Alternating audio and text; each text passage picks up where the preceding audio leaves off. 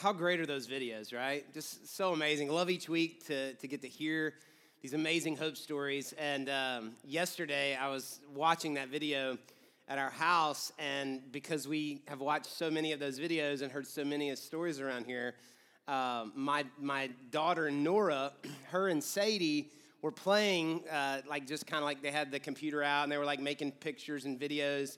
And I'm sitting there watching football, and they're over there playing on the other side of the room. And all of a sudden, I heard Nora, my 6-year-old, say, "Hi, my name is Nora. I grew up Catholic." Like, that's what she said. I started dying laughing. Like, she's seen a couple of Hope Story videos. I don't know. But, hey, good times. Well, we really are glad you're here. My name is Jason. I'm the pastor at the church here. And, man, just a big deal that you're here with us today. Thank you so much. And it is kind of Christmas season. How many people, you had your tree up before Thanksgiving? Come on, let me see your hand. If you had your tree up before Thanksgiving, all right. Everybody see all those hands? Don't trust these people, all right? Don't trust these people. They got mental problems. I'm just kidding. I like Christmas in about 3 weeks. I like Christmas for about 24 hours, but my wife is all about it, and so it is officially Christmas time, and we're going to be spending some time over the next 3 weeks looking at some parts of the Christmas story. We'll talk about that in a second, but I want to make sure that you know that they talked about Christmas services at the beginning of service, and I stepped out, so they may have mentioned these cards, but if not, I just want to make sure that you pick up a couple of these Christmas service invite cards. You can get those on your way out today. We'll make sure we have some people ready to hand those to you, but take a couple of these. And just honestly, like, you can just kind of spray and pray if you want to, but what we really want to have happen is for you to kind of pray to God, like, what strategic conversations and opportunities, hey, when I'm at that restaurant and that waitress or waiter, there's a connection, I could leave an awesome tip and I could put this down, or my neighbor or someone that I care about, just really be strategic and give them this card, because there is no opportunity like Christmas to invite somebody to church that needs to experience the hope of Jesus. Like, they kind of already want to go. It's Christmas. That's what you're supposed to do. Like, you watch Charlie Brown, you sing songs, about Mary knowing, and, like, you go to church. That's what you do. So invite somebody that you know and that you care about, and I think they'll probably come with you. It's going to be a good time. And take a couple of these cards with us. We're going to have 3 services Saturday, 23rd at 5 p.m., and 2 on Sunday morning, okay? For the next 3 weeks, we're going to talk about one of the most famous Christmas Bible verses.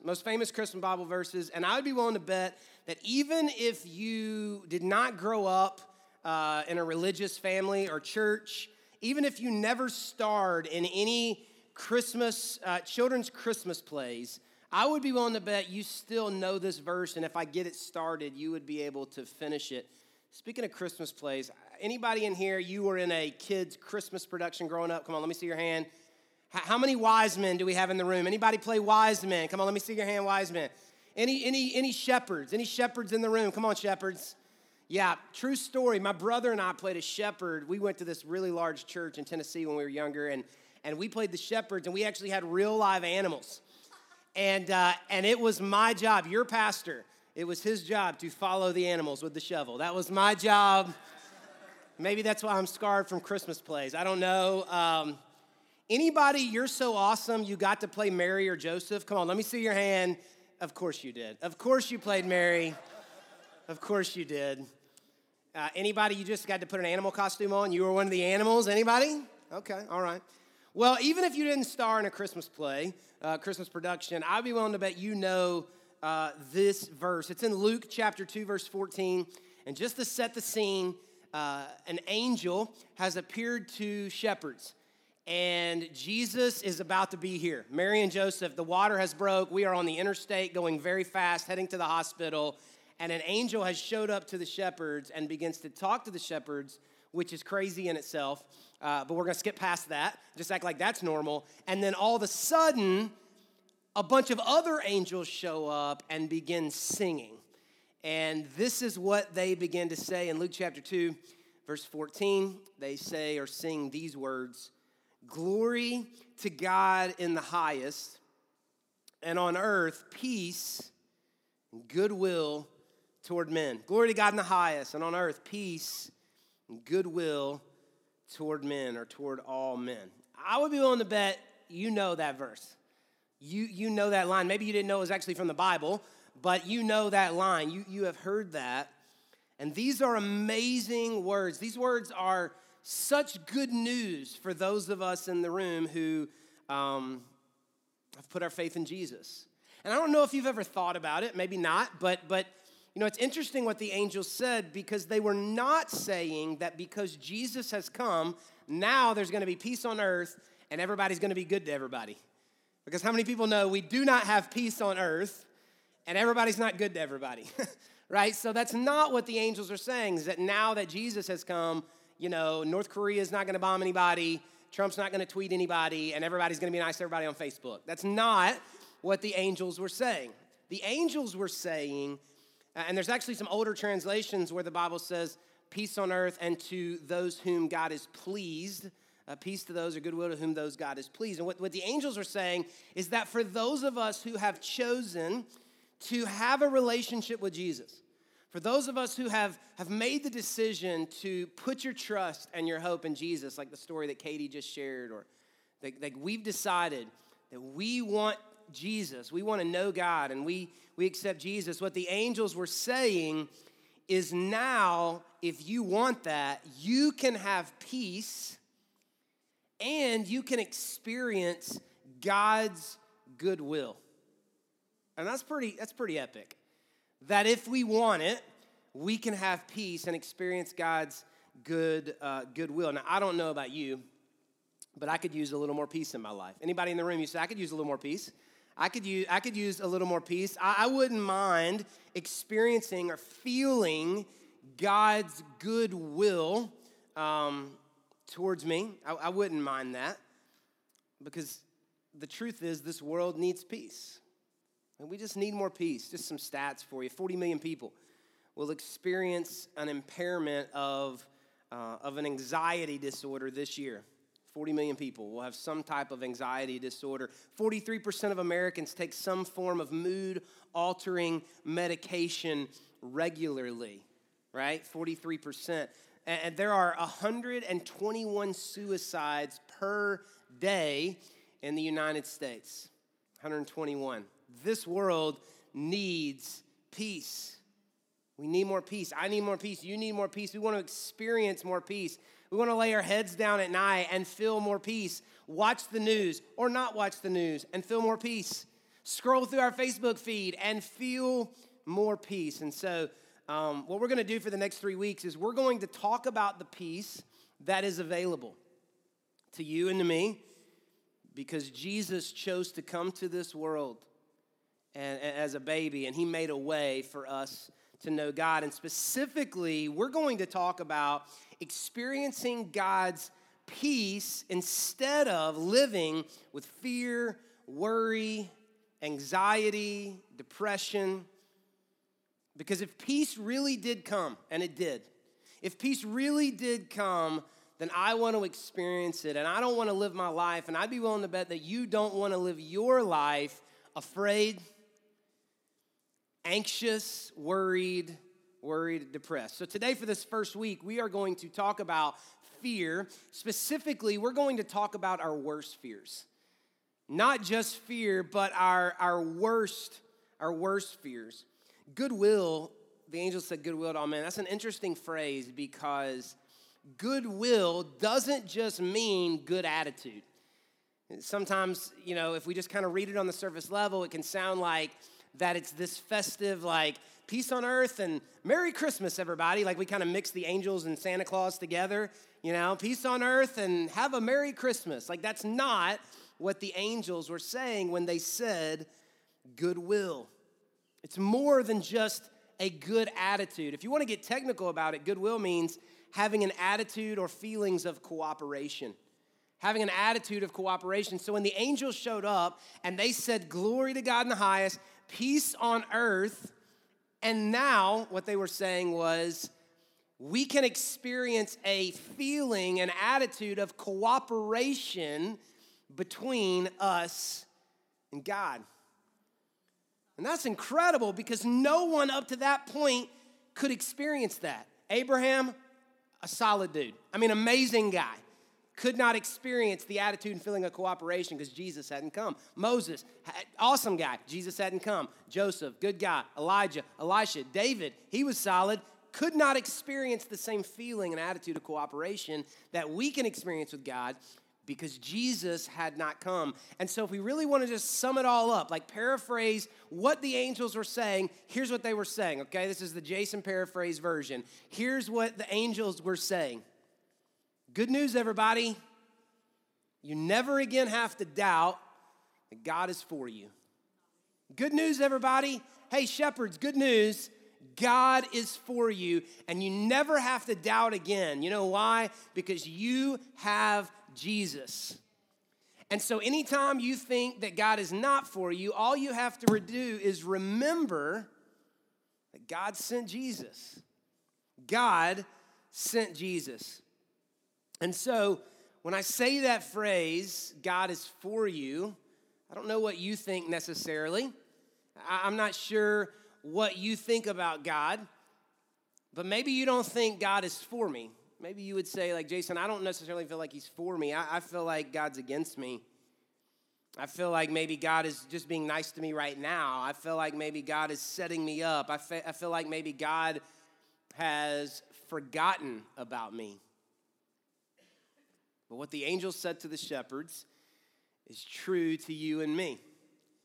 That God is for us, that there is goodwill towards us. And so over the next month, as you get together and you sing songs like Silent Night and Joy to the World and Away in a Manger, what you are celebrating is God being for you. That's what you're celebrating. Because he sent his son, and so we have Jesus, and no matter how we're feeling or what we're thinking or what life feels like, we can be reminded, you know what? Wait a second. God sent Jesus because he's for me. He's for me. He's not against me. He hasn't forgotten about me. He's for me. And the reason I bring all of that up is because as we begin to talk about fear, worry, and anxiety, or any of the crippling emotions that we deal with, we have to start with this foundational belief. God is for me. That's the foundation of everything that we're going to talk about, and it's really the foundation for your relationship with Jesus Christ, that God is for me. God, who is in complete control, will never make a decision that is not in your best interest. I'm going to say that one more time because that has the ability to change your life, okay? God is for you. What does that mean? That means that God, who is in complete control of everything that's happening in your life and in this world, will never make a decision that is not in your best interest. That's what it means for God to be for you.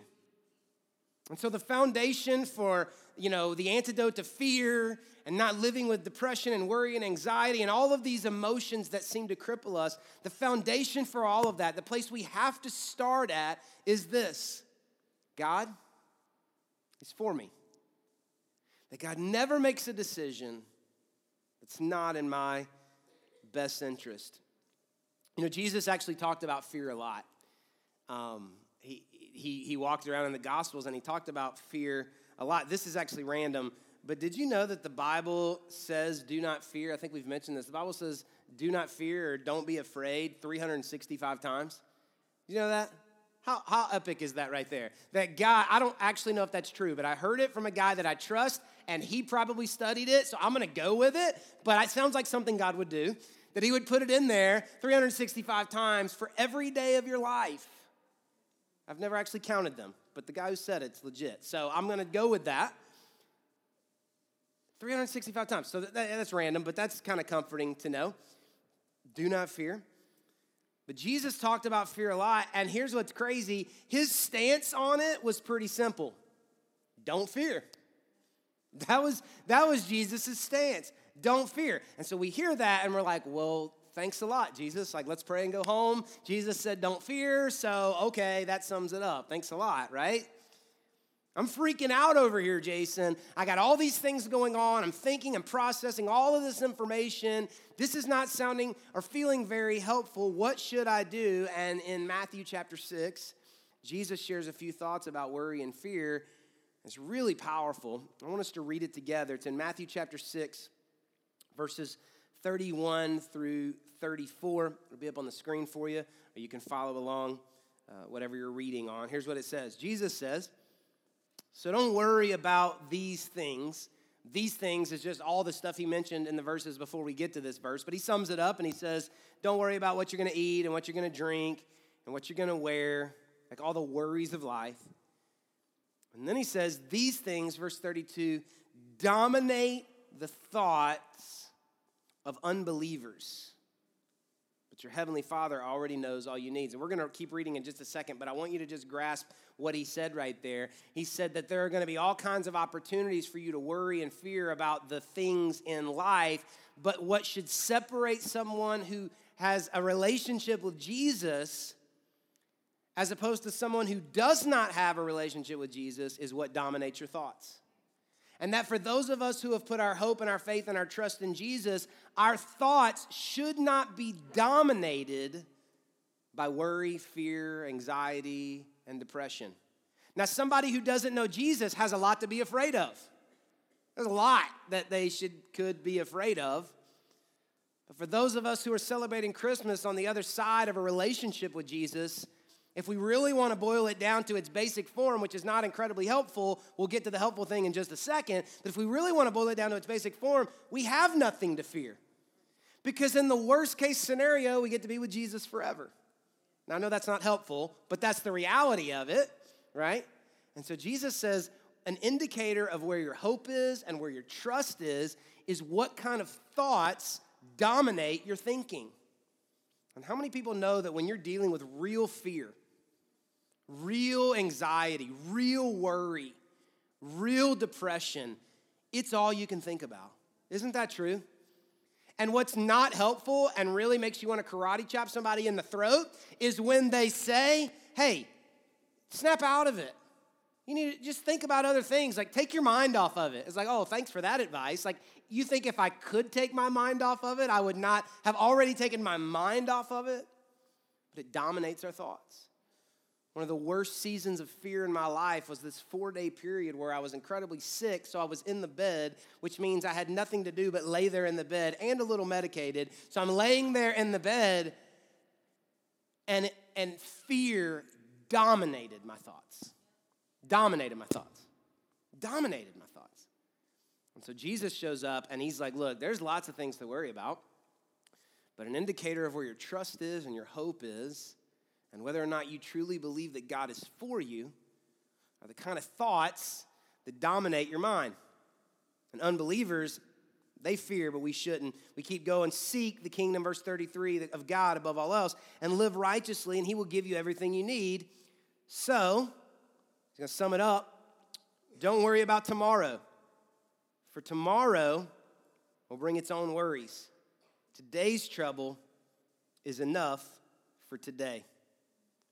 These are some interesting verses because Jesus doesn't say, don't fear because nothing bad will happen to you. He doesn't say, hey, don't fear because there's never going to be anything happen that should make you afraid. That's not what he says. As a matter of fact, he says the opposite. He's like, look, stuff's going to go bad today. And if you really want to think about tomorrow, heads up, stuff's going to go bad tomorrow. I had car trouble this morning. Come on. I mean, like stuff's going to happen. Jesus' message in this verse is, don't be afraid because nothing bad will ever happen. On the contrary, it is, life's going to go a little bit crazy, but you still don't have to be afraid. You don't have to be afraid. And he says, man, if you spend a lot of time thinking about tomorrow, you're gonna really come up with a long list.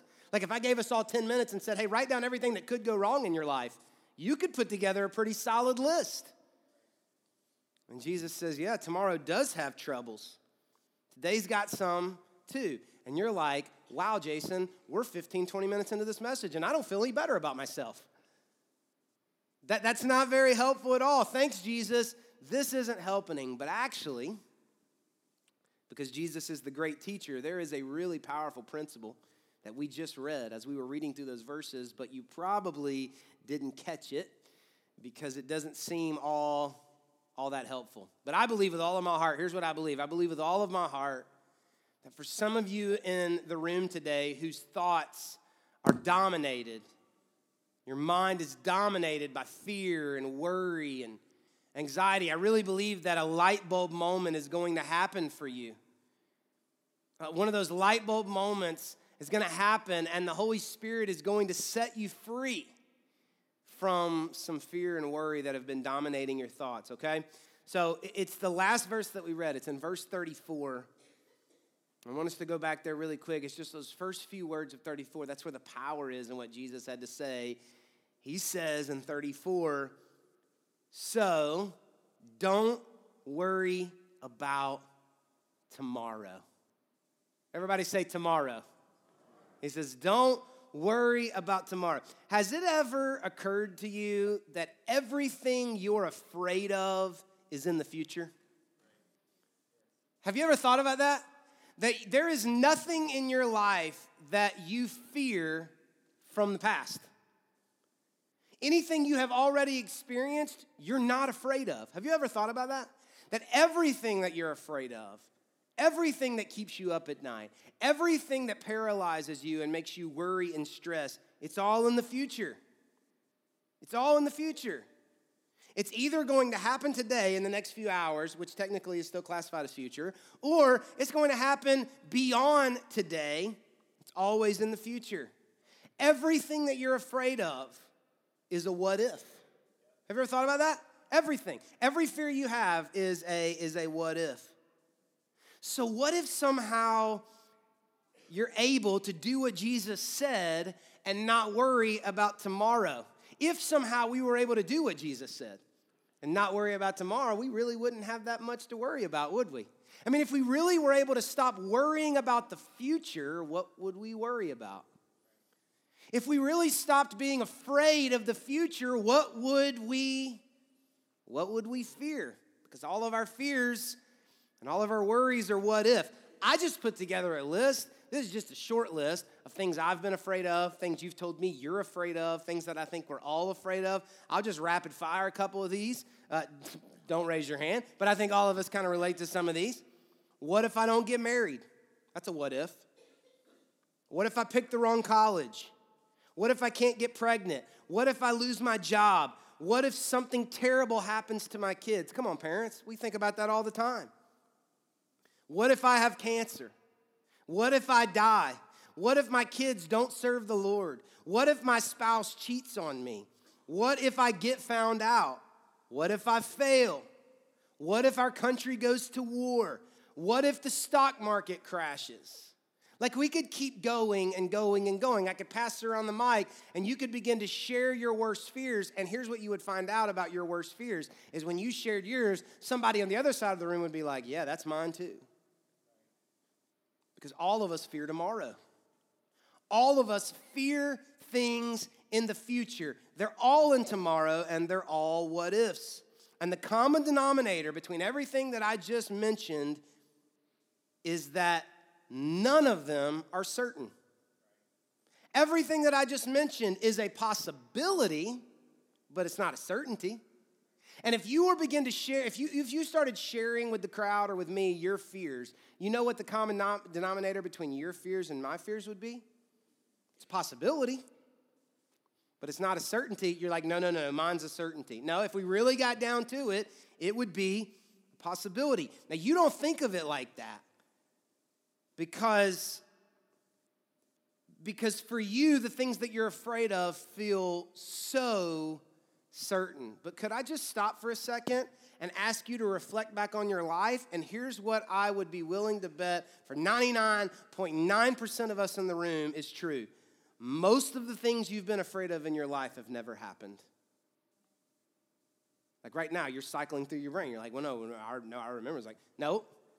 Most of the things, almost all of the things that you have been afraid of in your life have never happened. You don't think of it like that because what happens is when a fear is unrealized, we don't keep a list of all of our unrealized fears. Well, I was afraid of this, but you know what? It didn't happen. I was afraid of this. Oh, look how faithful God is. I have nothing to fear. No, we don't remember the unrealized fears. As soon as a fear is unrealized, you know what we do? We pick a new fear. Isn't that right? So we say, well, what if I never get pregnant? Well, we get pregnant and we don't think, well, I have no reason to fear. And then we have a kid and we're like, well, what if they're not healthy? And then they're healthy, but we don't think, well, you know, I had no reason to fear. Then they're healthy, and we're like, well, what if they can't nurse? Or what if they don't take a bottle? Or what? Then we say, what preschool are they going to get into? And they get into a preschool or whatever. I'm just living my life here. What elementary school do we have to apply to, right? What if they get a bad teacher? What if they don't have any friends? What if they get bad grades? What if they get addicted to drugs? What if they have bad friends? What if they end up falling in love with a loser? Like, we just keep working through all of these fears. What if they don't graduate? Then they graduate, but we don't think, well, everything I've ever been afraid of about my children has never come true. We never think that thought. We think, what if they go to college and destroy their life? All in tomorrow. All in tomorrow. And most of the things you've been afraid of in your life have never happened. I would encourage you to go home today and try to come up with a list of everything you've ever been afraid of. You'll have trouble doing it. You know why? Because you forget about the things that you were afraid of that never happened. Like, you would struggle to come up with them because you've let them go. You're not afraid of them anymore, but you have a whole new list of fears. So Jesus shows up and says, all the fears that are in your future, all the fears that are dominating your thoughts, they're all what if fears. Every one of them. I mean, I don't want to belabor the point, but let me just stay right here 1 second. You give me your fears. And I'm just telling you. They're possibilities, but they're not certainties. And they're all what if fears. Now, I want to read one more Bible verse to you, and it's not a Christmas story, and I felt kind of bad because we're going to leave the Christmas story here for a second. But I just felt like we had to read this story together, and it's going to kind of bring everything together for us in these last few moments that we have. Okay, the story's in Daniel chapter 3. Daniel chapter 3, and it's another story that you've probably heard, even if you. I'm flipping through my Bible like I know where that is, Daniel. It's a story you've probably heard, even if you're not a Christian person or a religious person, right? It's one of those stories. It's about three guys. They're named Shadrach, Meshach, and Abednego. And the quick version of their story is that they were officials, like government officials who loved God, but they served in a country that didn't. So their king asked them to worship a statue of him. And when they wouldn't, he threatened to throw them into the fire. And so let me just read this to you, about 5 verses. I just want to read this to you because I think it's going to bring it together, okay? Daniel chapter 3, starting verse 13, this is what it says. It says, then Nebuchadnezzar flew into a rage and ordered that Shadrach, Meshach, and Abednego be brought before him. And when they were brought before him, Nebuchadnezzar said to them, is it true, Shadrach, Meshach, and Abednego, that you refuse to serve my gods or to worship the gold statue I have set up? I will give you one more chance to bow down and worship the statue I have made when you hear the sound of the musical instruments. But, what's that word? If you refuse, you'll be thrown immediately to the blazing furnace. And then what God will be able to rescue you from my power? Shadrach, Meshach, and Abednego replied, O Nebuchadnezzar, we do not need to defend ourselves before you. If we're thrown into the blazing furnace, then God, whom we serve, he's able. He'll save us. Right? He'll save us. He'll rescue us from your power, your majesty. But, these next two words, even if he doesn't, we want to make it clear to you that we will never serve your gods or worship the gold statue that you have set up. Did you see it? Did you see it? When Nebuchadnezzar tried to use fear to motivate them, they decide not to give in to their what-if fears. What if that fire's hot? What if Nebuchadnezzar's not joking? What if we're going to die?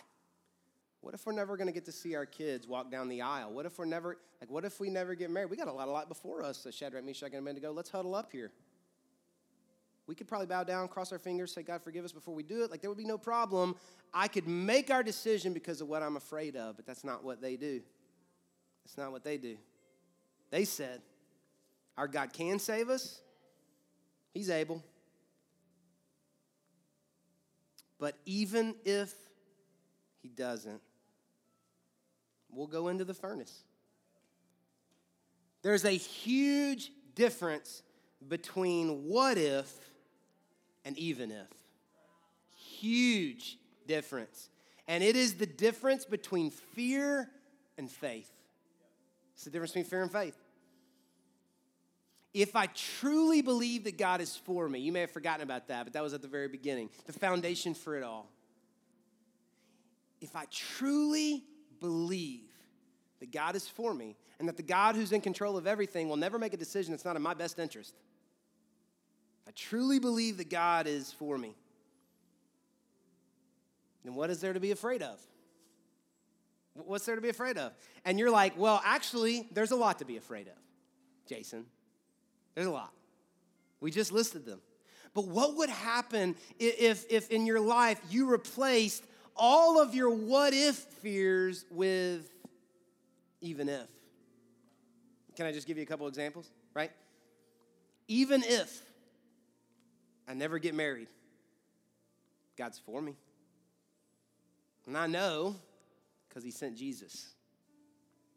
Even if I never get pregnant, God's for me. I know. I don't ever have to doubt it. You know why? Because he sent Jesus. Even if I lose my job, God's for me. Well, you're unemployed. How do you know God's for me? Because he sent Jesus. Even if something terrible happens to my kids, Jason, how could you say that? That would be the worst. Oh, it would be the worst. But God's for me. And even if something terrible happened to my kids, God's for me because he sent Jesus. Even if I go to the doctor and they say you got cancer, you know what I know? God's for me because he sent Jesus. Even if my kids never serve the Lord, you're like, what about that verse? If you raise them right, they'll return. Yeah, I know. I get it. But even if they don't, I know God's for me. You know how I know? Because he sent Jesus. Even if the stock market crashes, or the politician I hate gets another term, or they legalize some law, or even if they do all that, I know God's for me. You know how I know? Because he sent Jesus. He sent Jesus. Romans 8 asks it like this. If God is for us, and we know that he is, you know how we know? Because he sent Jesus.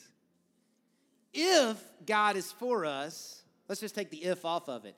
God is for us, who could ever be against us? You say, well, I feel like my boss is against me. I mean, he can act like he's against you, but God is for you. You're like, well, I don't feel like it. Well, when you don't feel like it, you know how you can know God's for you? Send Jesus. As a baby. Wrapped in swaddling clothes, in the manger.